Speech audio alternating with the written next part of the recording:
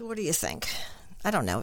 I guess it's okay. It's just, I feel like I'm stretching my neck to talk. Maybe you should, though, because it's good for your diaphragm. I don't know.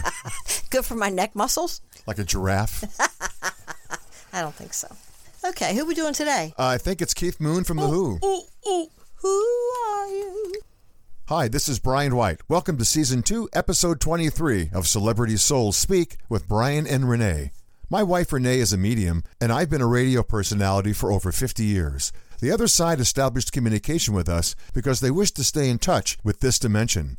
They know I truly love and respect music and the artists that perform it, and Renee is a huge music fan as well. We started this podcast and have been interviewing celebrities that have passed over. We're giving them a platform, and they have a lot to say, and we're in contact and passing along their thoughts.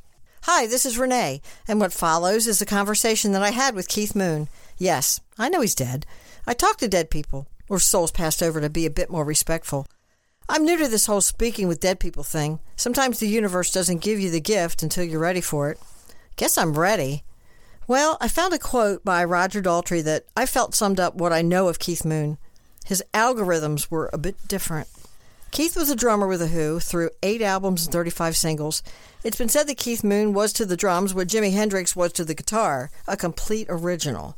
Moon's kit was the biggest in rock at one point, boasting at least 10 tom-toms, twin bass drums, twin timpani, snare, half a dozen cymbals, and a gong. You know, I understand that Keith was influenced heavily by Dick Dale. Well, Keith became a surf music fan early on. He began playing drums as a teenager, and after stints with local bands, he joined The Who in 1964. Moon is said to have named Led Zeppelin when an early version of the band that would have had himself, along with John Entwistle on bass, Jimmy Page on guitar, and an undecided vocalist as members, he stated the potential supergroup would go down like a Led Zeppelin. Wow, Keith Moon credited for naming Led Zeppelin. Who knew? Who would be the undecided vocalist? Oh, I have no idea.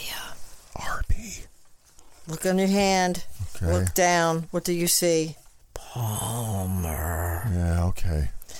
His bandmates, Roger Daltrey and Pete Townshend, would admit that the soul of the group was mortally wounded on September 7th, 1978, when Keith passed over at age 32.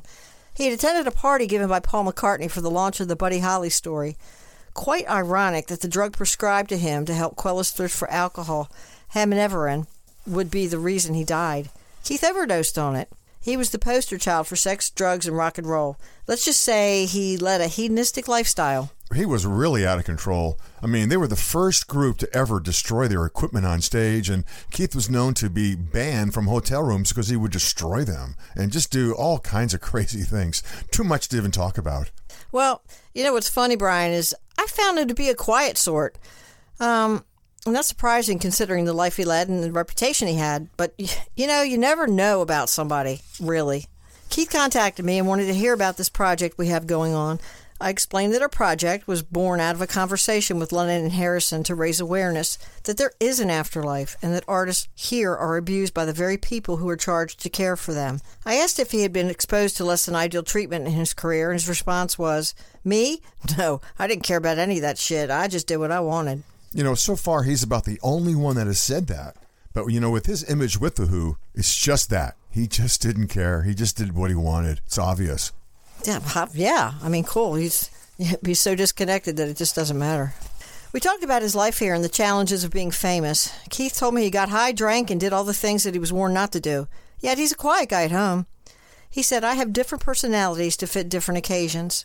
Well, he lived the way he wanted and didn't mean to die. It was an accident, Keith shared. That's what I think of my time there. I was alive one moment and then here the next. I didn't know what had happened. I thought I was tripping or something. Then I saw my grandfather, and he explained it to me and took me to where I would reside. Well, I just had to ask, is it a 1 or 2 bedroom flat? To which Keith responded, "Oh, good one. Very funny coming from an American."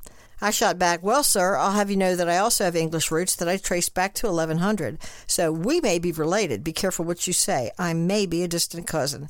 Keith laughed. "Okay, you're pretty good. I like people who have a quick wit." I replied, "That's me, oh, quick wit. Just don't ask me what I had for breakfast." Keith shared that he never went through the aging thing here. I said, "You're lucky. It really sucks. To think that this bag of skin and bones is disintegrating as we speak kind of grosses me out." Keith replied, "Wow, you really nailed it. Good observation." Yes, it sure will be nice to shed this tired old body. And Keith was kind of lucky, although I think he may have accelerated through his 32 years. So when he passed, he probably was about 60-ish. I don't know. He still looked pretty good. Keith had a question for me. So, I hear you write songs with people. And I said, yes, I've written with Syd Barrett, Prince, and Jim Morrison. Keith said, that's so cool. I can't believe people aren't watching or listening to your show. And I said, well, thank you for that. We'll catch on. Just have to get the word out there. And guess what? That costs money. He said, I understand. I hated the money. It caused all the problems. I agree. Money is the root of all evil. Yeah. Greedy people. You know, I have many, many favorite Who songs. But at the very top of the list is I Can See for Miles. And Keith was just explosive on the drums on that song. Well, you know, Keith is also known for his unique style of drumming. I asked how it came about. Where did he learn to hold his sticks in that manner? He said he was just goofing around one day and did that technique, and it was cool, so he just kept doing it, and soon it was just natural. Keith said, I loved playing the drums. I was only part of the synergy. The guys were great to work with, and I loved playing with them. Look forward to that reunion in the sky. You know, the Who's backbeat definitely changed after Keith left. Personally, I liked the band with Keith better. Well, we talked about his life now and where he is and if he's happy, and he said, yes, of course. What's not to like? It's not at all like where you are. It's so peaceful. Why did I ever come there? I can do everything here that I did there. And no money, bullshit, managers, record companies, women telling me that do so, this and that and other. So no, I do not plan a return visit.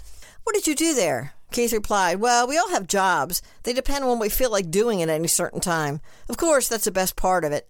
All these talented people doing such cool things. It's really amazing.